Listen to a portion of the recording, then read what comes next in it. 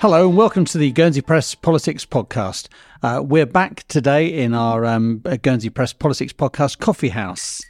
Realistic sound effects and all. My name is James Feller, and with me today I've got Matt Fallais from our reporting team, and he'll be in the States this week. And also somebody else will be in the States is Deputy Charles Parkinson, the former Treasury Minister. He'll be sitting through what's likely to be 4 days of a budget debate with a long list of amendments to tax, no pun intended, even the sharpest political brains.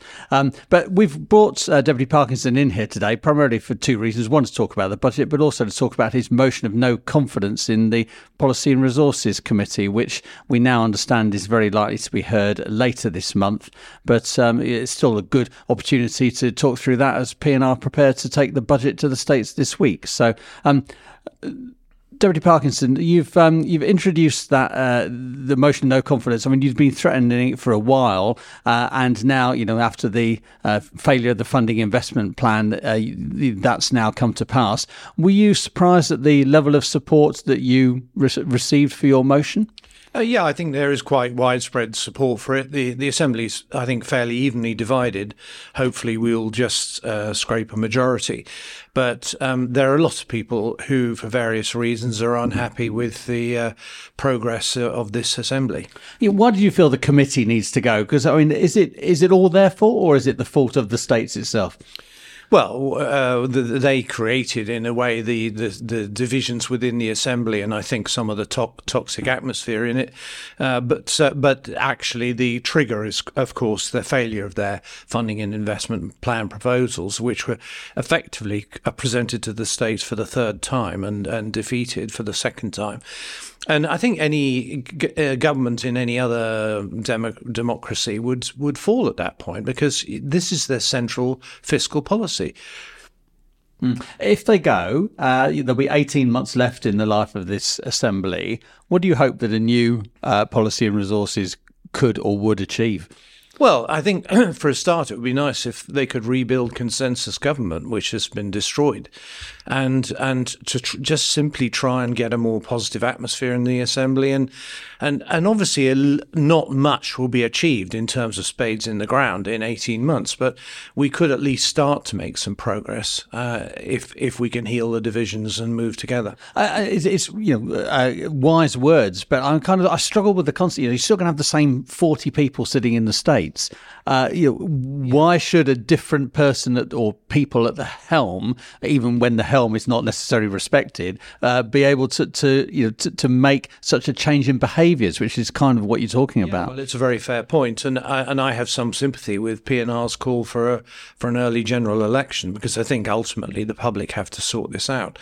But assuming, and it seems the majority of my colleagues don't want an early general election, assuming we run the full course of the term, do we spend the next 18 months sitting on our hands and bickering, or do we actually try and get something achieved?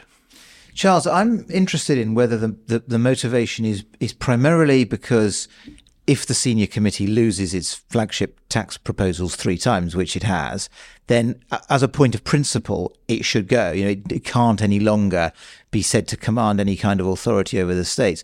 Or because you think for the next 18 months, then there must be a different group of people who are leading the states. Is it in a sense a kind of a punishment for their failure, or because you think there can be a genuine turnaround of the fortunes of the states with a different committee? I think we have to hope that with a different committee, things could improve. Otherwise it's just going to be zombie government for 18 months. We're just going to achieve nothing. And that won't serve the public at all well. So I say this more in hope than expectation, but I really do hope that with a different leadership team, the states could make some progress in a sensible direction and start by restoring consensus government. You're not surprised, are you, that it's reached this point at the state's term? No, it's been toxic from day one. From the elections of the presidents and so on. It's been, I've never been in a states like it, where, in previous assemblies, basically people tried to find everyone a job, and people who were considered more able or more experienced were found more senior jobs, even if they didn't completely agree with the members of the senior committees.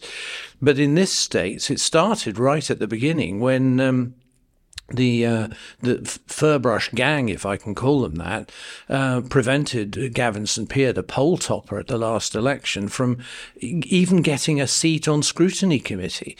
And I mean, that was just vicious.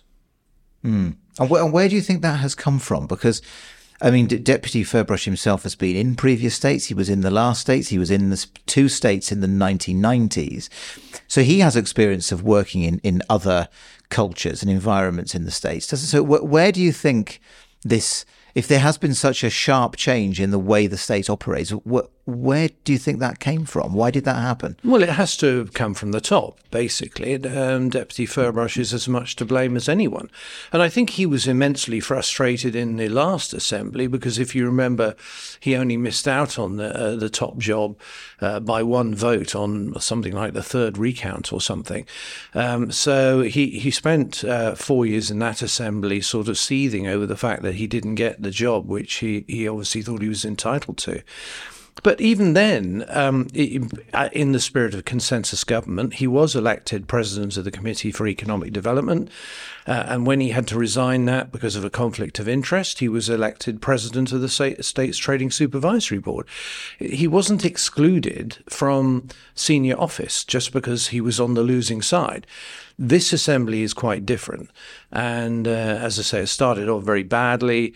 It was resulted in effect a sort of alternative policy and resources committee sitting on the back benches twiddling its thumbs, and arguably a more capable and experienced team, which of course poses dangers for the policy and resources committee, and I think we're now seeing the fruits of that. Deputy Furbrush, when I discuss with him alleged tribalism and toxicity in the States, tends to say there is some, but it's always been like this. And that what has changed is that the people who previously felt they more or less were in the majority in the States, and he would include you in this, are now in a minority, and that's why they don't like it. It's not because the culture of the States is different. It's because they find themselves marginalised in the way that some others who are now in more senior positions have been in the past. I mean, how do you respond to that?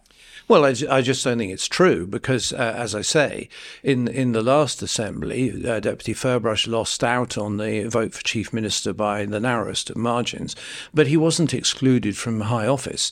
And so, the tradition that the states always found jobs for people to do was respected, and that trying to bring the whole body of politics together, regardless of their political persuasions, was respected in the last assembly, in a way that it simply hasn't been in this assembly, and so we've had this unofficial political party. It's undeclared. It doesn't have a name, but it has a WhatsApp group, and it has been actually amazingly cohesive.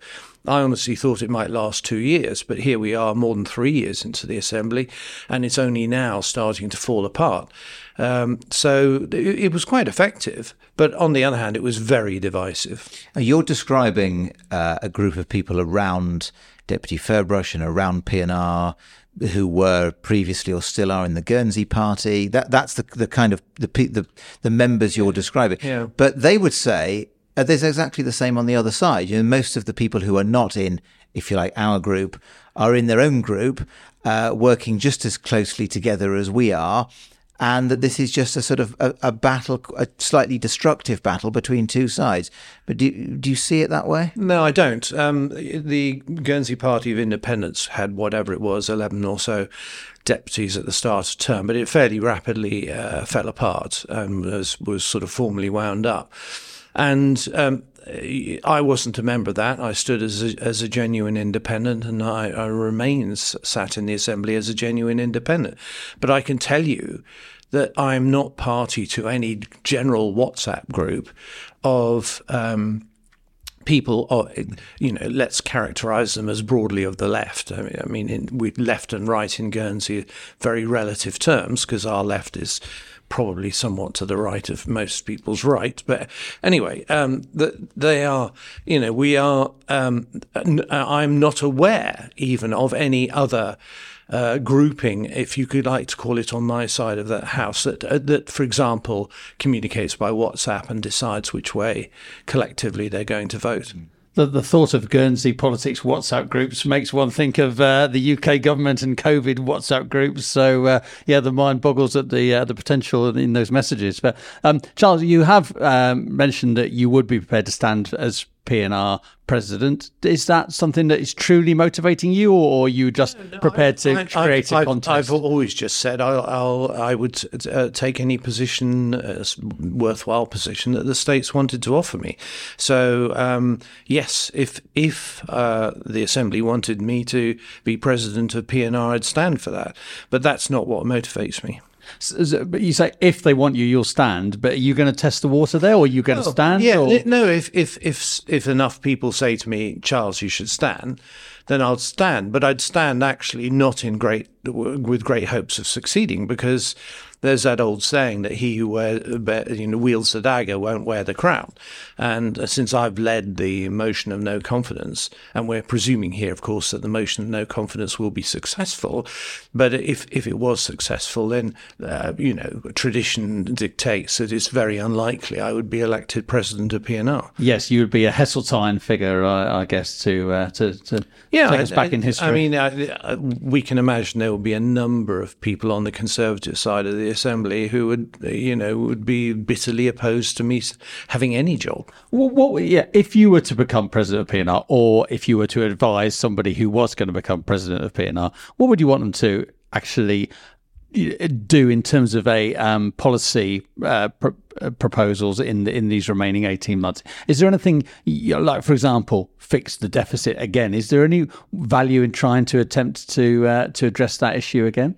Well, I actually think the issue is going to be addressed, but really not by any decision of the states, beyond the fact that the states this PNR has decided to adopt what's called Pillar 2 of the OECD initiative, because I think that actually has the potential to produce a lot more tax than Treasury currently thinks. I think there are far more companies within scope than they imagine, and obviously what that is in effect proposing is a territorial corporate income tax, which is what I've been advocating for years, with a rate of 15%. But in that case, only for the largest companies, members of groups with a turnover exceeding 750 million euros. But you've still got to make the rules. It doesn't really matter whether there's only one taxpayer within that category or 200 within that category. There still have to be rules. You have to design a territorial corporate income tax for that to work. So I think actually the staff at Treasury have got their hands full, because this is due to happen in 2025. It's only just over a year away, and have really got their hands full to design and implement that system. I don't think they realise this yet, the scope of it, and the idea that they could do that and take on a GST or something else, I think was just preposterous. The amount of work involved. Territorial corporate income tax, although I'm a huge advocate of it, is not a simple system, and to design it so that it will work properly is going to take months and months of work. So we've got to get on and do that anyway. And I think if we stop bickering about, GST or other major initiatives, because that's clearly now off the table for the time being, and get on with what the states have already in effect committed to doing, which is designing and implementing a territorial corporate income tax for 2025. Then we'll have our hands full. And actually, I believe that we will have, at the end of it, the nucleus of the solution to our problems. Because I think, the first phase of that, the application to large multinational groups, will produce far more money for Guernsey than Guernsey realises. which will partly solve the immediate problem. But B, once people see how it works and get used to the idea that there are probably several hundred companies on the island who are subject to this system, I think some of the nonsense about, well, you can't do that, all the business will go away, will disappear. P&R has estimated that it might bring in, the Pillar 2 reforms might bring in something between 10 and 15 million a year. You've said you think it's much higher than that, but how high do you think it credibly could we? Well, I don't know. One of the things I want to do if I was on a new P&R is do a thorough investigation, because people are pulling numbers out of the air. You have so-called experts on tax saying it's going to be 3 or 4 companies, which is ridiculous. Half of the FTSE 100 have captive insurance companies in Guernsey. Well, they're all going to be in scope. So that's 50. And then, I'm a director of a company which will be in scope. There are far, far more than people realise. But it's only because I'm involved with big business in my personal life that I know anything about this at all.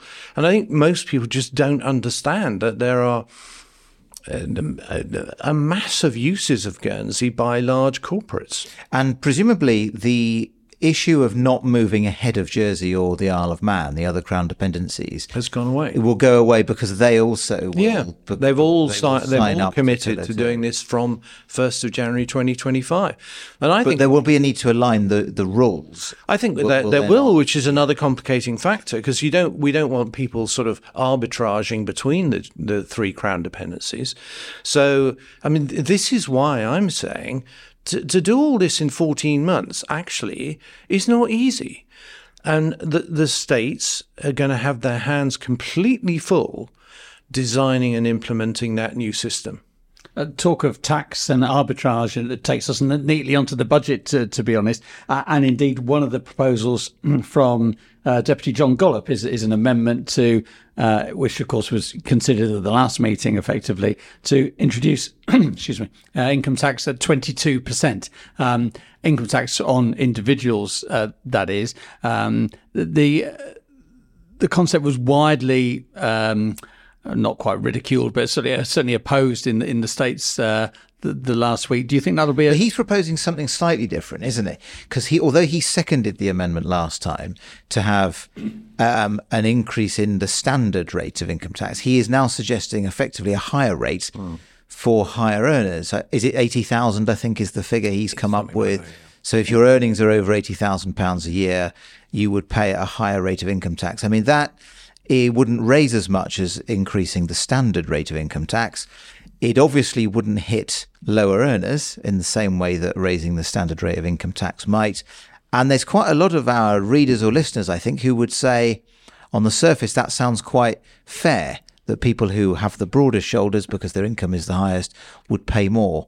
True, but several deputies would say that such talk scares the horses. And arguably they'd say, Charles, that your proposal last time was scaring the horses, moving out of step with Jersey and the Isle of Man. Where do you feel that on taxation, have we got flexibility to do more? I'm not saying that you would necessarily support this 22% move, but do you think that 20% is sacrosanct and should never be touched?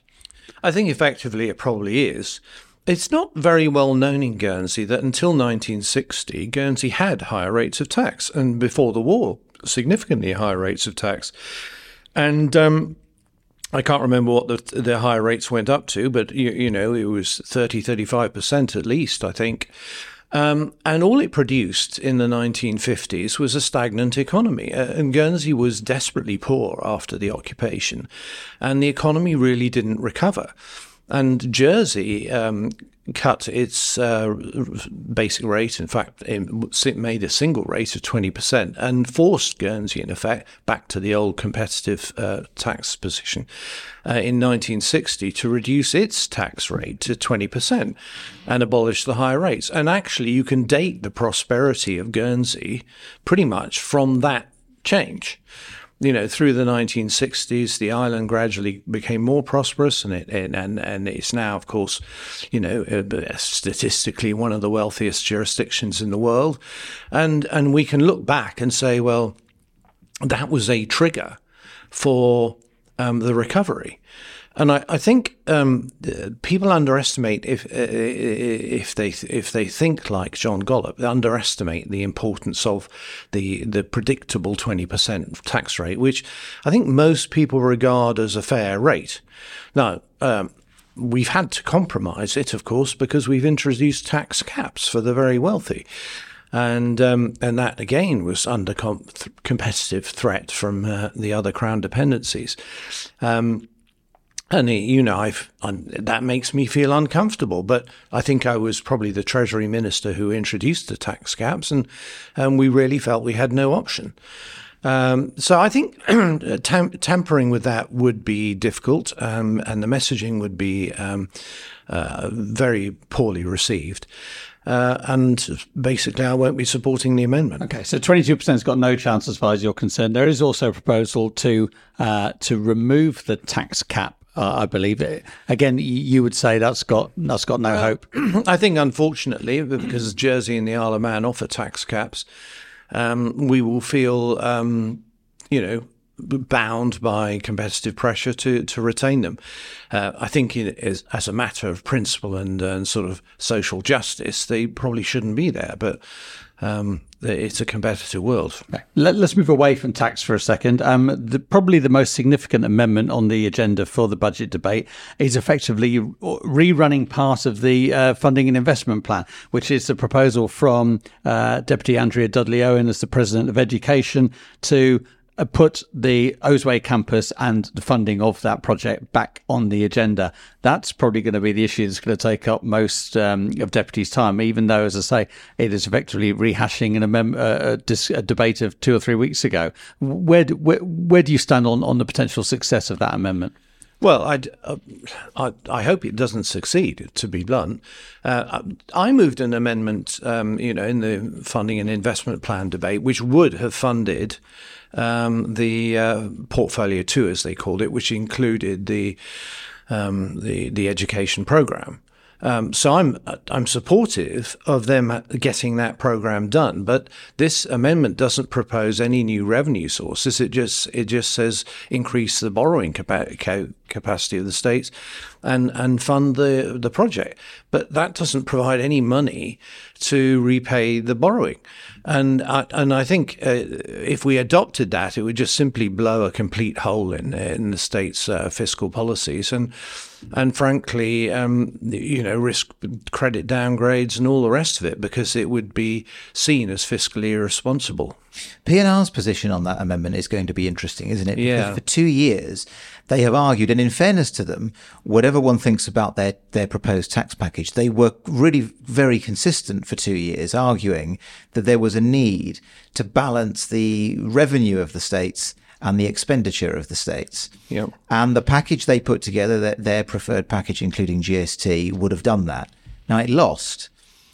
If they now support a proposal to increase expenditure significantly, take on another £200 million of borrowing without bringing in any more revenue, they are going to blow a hole in their arguments over the last years, aren't they? They're in a sense, they're going to make your argument over a motion of no confidence stronger and easier to make if they undermine their case of the last 2 years. Yeah, I would expect them not to undermine it, because I don't see how they could, with any credibility, say, "Oh, it's all right. We'll just go and write a check for 111 million, and somehow it'll get sorted out." The reality is the state rejected various options for increasing revenues. Deputy Trott's move to impose a 23% basic rate of tax, my amendment to reform the corporate income tax system, and the P&R's proposal to introduce GST. So the states had 3 options on the table to raise more revenue and rejected them all. So I think it's not now credible to say, well, we'll just go and spend the money anyway. And I really cannot see how P&R can, in all good conscience, support the amendment. And I think it'll be probably the biggest debate this week is going to be around that, because lots of us would like to see the education program continued. And as I say, I moved an amendment to try and enable it to continue. But given that all the revenue-raising options were defeated, I just don't see how we can move forward. Though arguably something has to happen, because the storm was well timed from an education perspective. But when they can't reopen the College of Further Education at the Coutances because of the state of the classrooms, you're kind of thinking, how many more years are we going to condemn young people to an education such as this? Well, absolutely, and I mean, we can go over old ground that Matt's very familiar with. Why we shouldn't be where we are now. But we are where we are, years of dithering and delay, and the money's run out. So I just, I wish the states would get a grip and accept my proposals for raising more revenue, and then we could we could have done portfolio 2. And that was confirmed by Treasury staff. The funding would have been there. But as it is, I don't see how we can. And P&R's position over the capital projects has been for a long time, you can do the hospital or you can do the education programme, but you can't do both. And the states effectively, they weighed up those options, didn't they, 2 or 3 weeks ago, and decided to put the hospital on the list. So they prioritised the hospital. I mean, there must be quite a strong case if the states have now changed their minds and want to fund the education programme again. There must be a case for defunding the hospital. I mean, all that is going to be wrapped up in this debate this week, isn't it? Well, yes. And of course, there are emails flying around within the states, from supporters of the education programme saying, well, they can't do phase 2 of the hospital until 2026, 27 anyway, for various logistical reasons. So just push it back. But this risks becoming a very messy sort of internecine warfare. Well, indeed. I mean, and arguably that's why education didn't take this approach in the funding and investment plan, but then effectively health stole a march on them, got the backing for their plan, and education was left rather floundering. I mean, do you think that they should have actually taken health on and had that head-to-head battle? Well, health had a head start because they had this health fund, which to be honest, I don't think I was even aware of. But suddenly they magicked up out of the side wings, whatever it was, 90 million quid, yeah. And so they were able to say, well, yeah, but we can do phase 2. We only need to borrow 20 million or something, and of course that kind of got it through the states.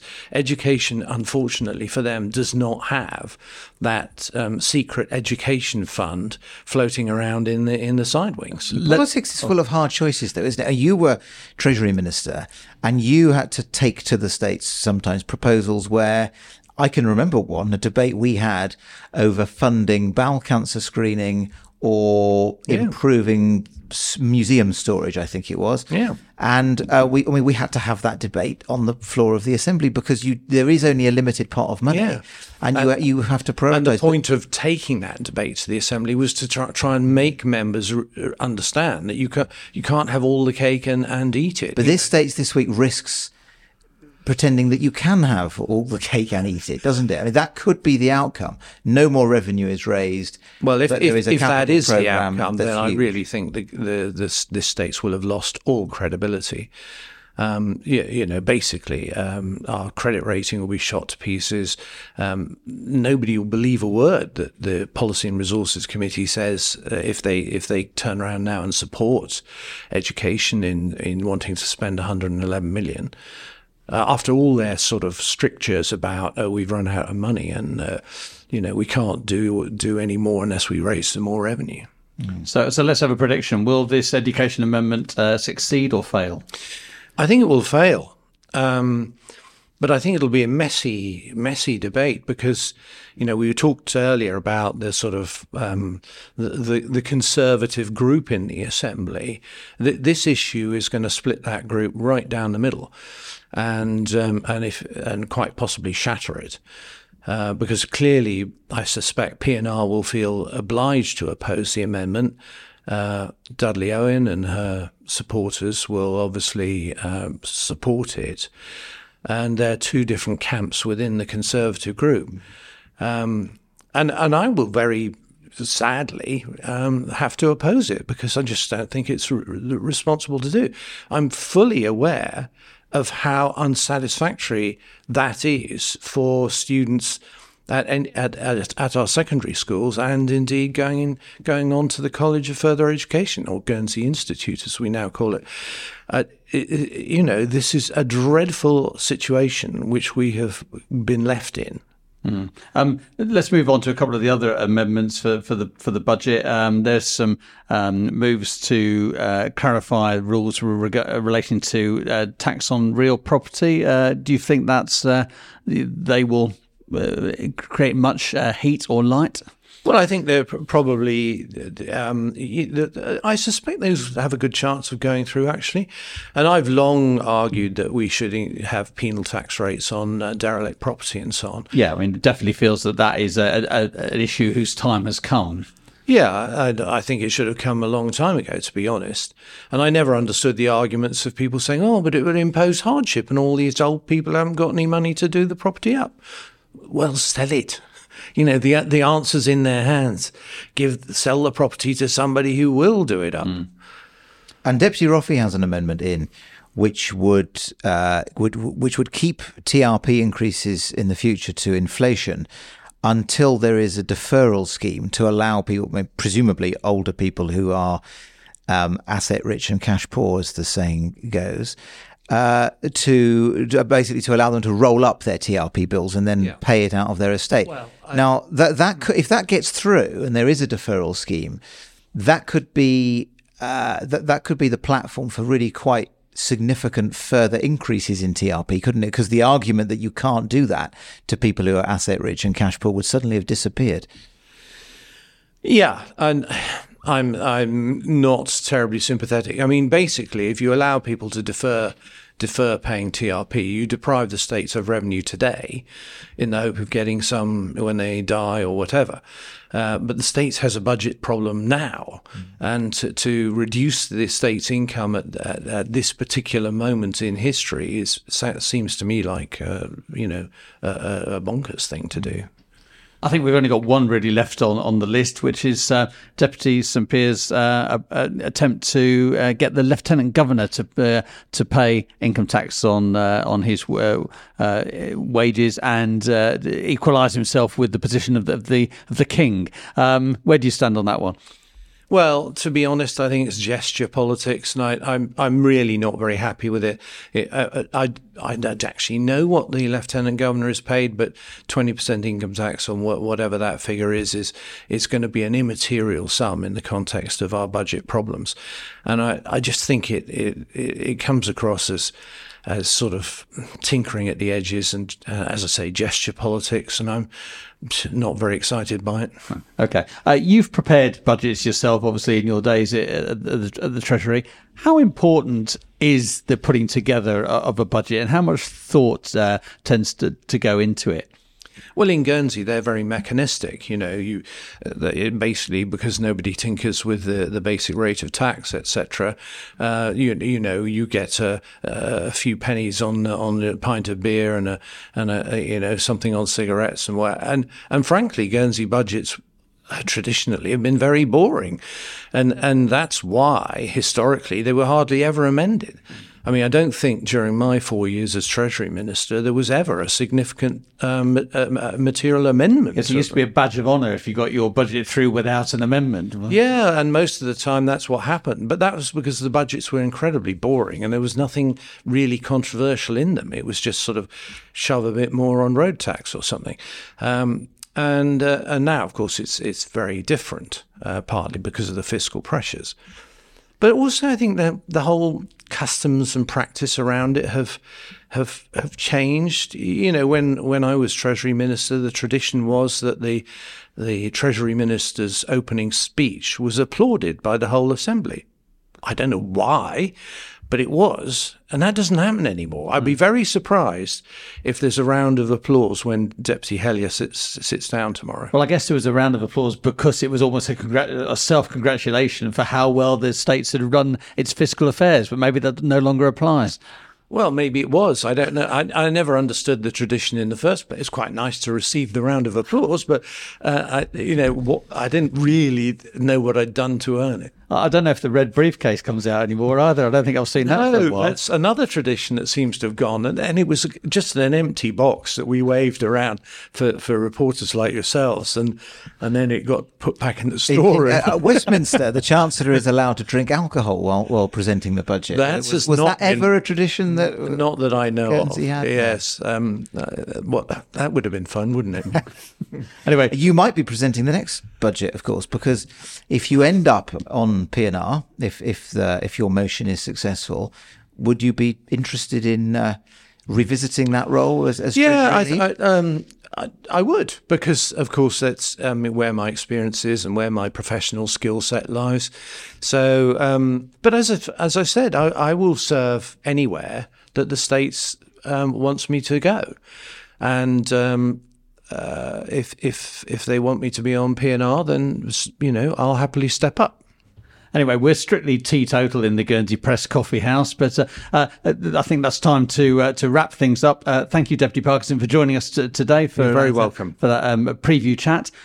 So the States starts on Tuesday morning. We'll be back on Tuesday evening with the first edition of the Shorthand States with Matt and Simon Delarue in the chair, and so we'll see you again then. Bye for now.